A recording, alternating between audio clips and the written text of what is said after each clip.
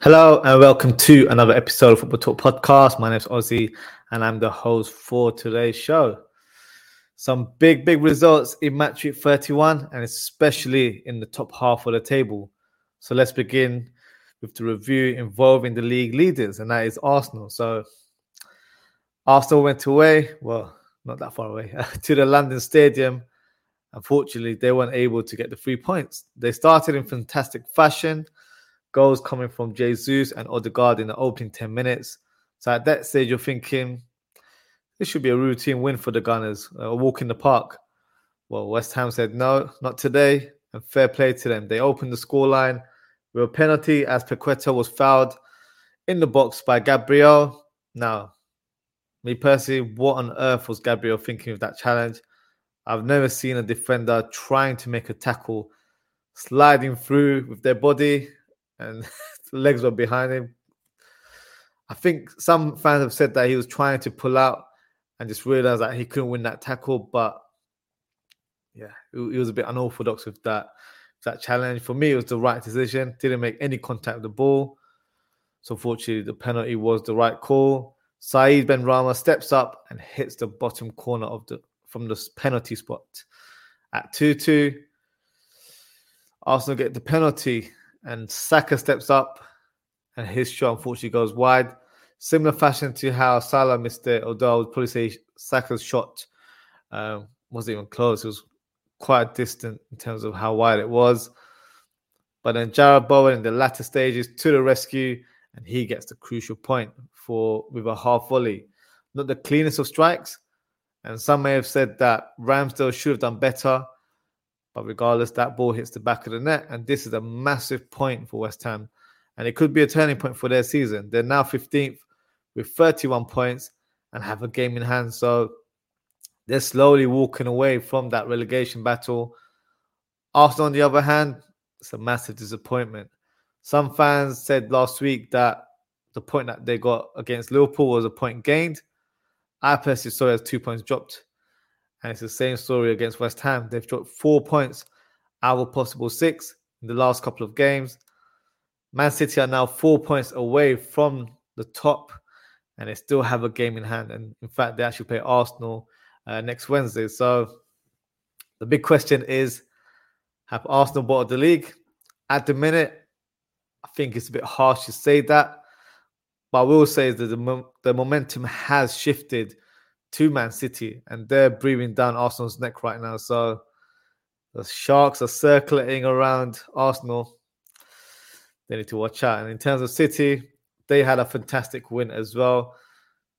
Very important win for them in terms of the title race. And what a goal to open the scoreline. A sublime left-footed shot by John Stone from 30 yards. Great finish. And I'm sure even Haaland would have been proud of that one. And speaking of Haaland, he opens the scoreline as he steps up to take a pen. Lovely finish into the bottom corner. And the next goal was monumental as Haaland scores his second and equals the Premier League record. Now, I told you guys last week he'll do it this week. And I think he'll be undisputed as he'll be the record holder when he scores against Arsenal next week. So that's my prediction. Let's see if that happens. Former City striker Iheanacho gets the consolation goal for City after scoring from close range. For me, it looks like Man City have hit another gear and they're raring to go now.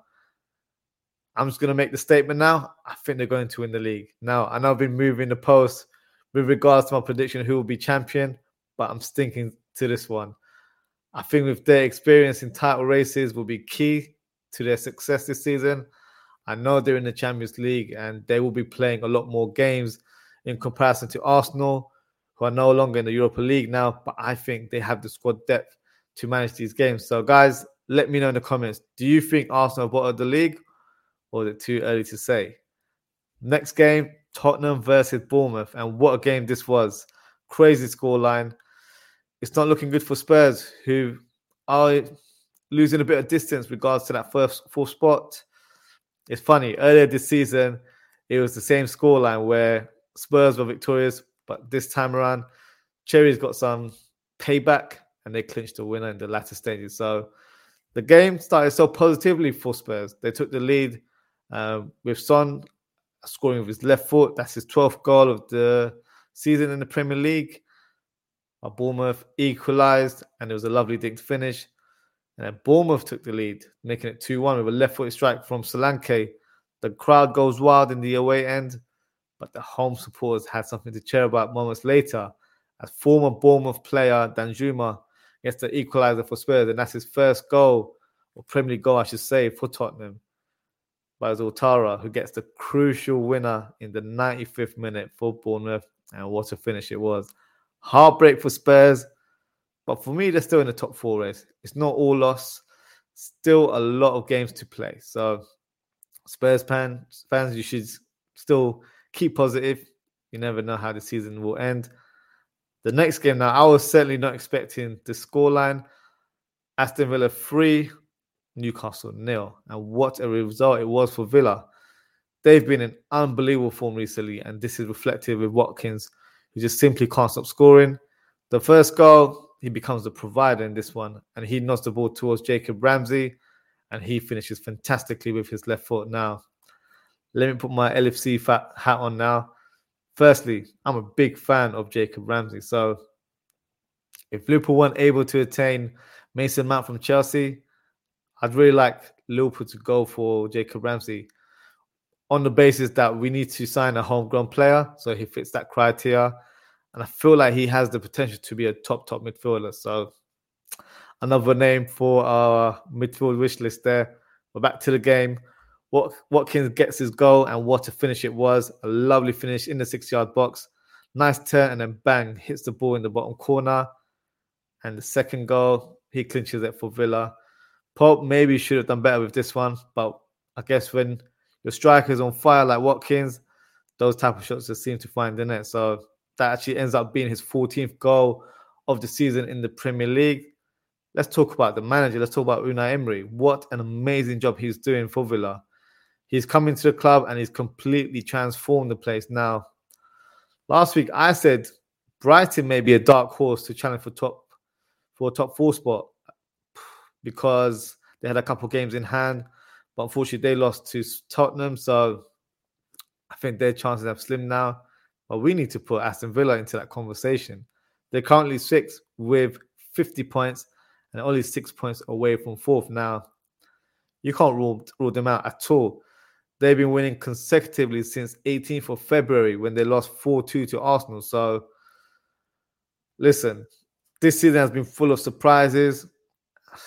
You never know. If Villa continue to win in the fashion that they are, who knows where they'll end up. So, yeah, it's definitely been a very interesting end to the season, or ending to the season, I should say.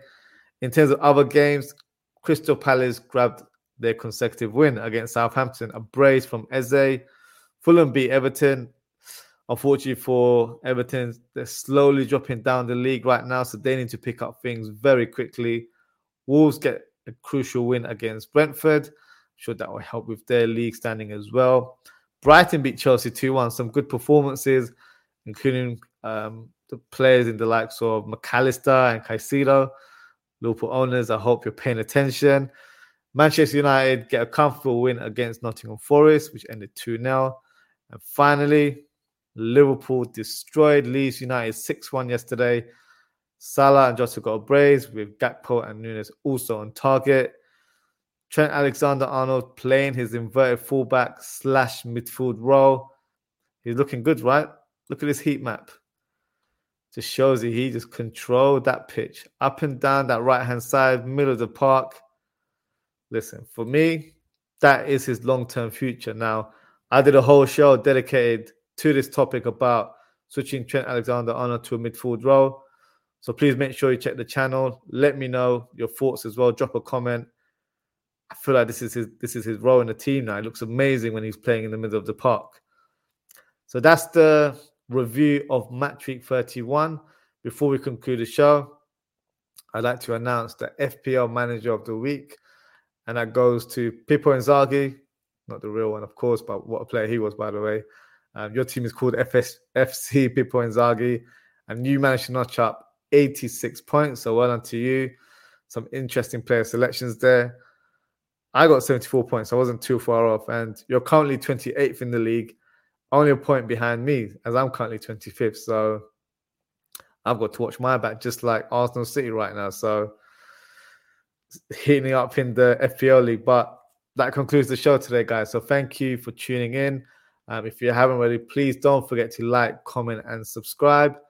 Follow me on social media. You can follow me at OzzieFTP on Twitter, or you can follow me at Ozzie.ftp on Instagram.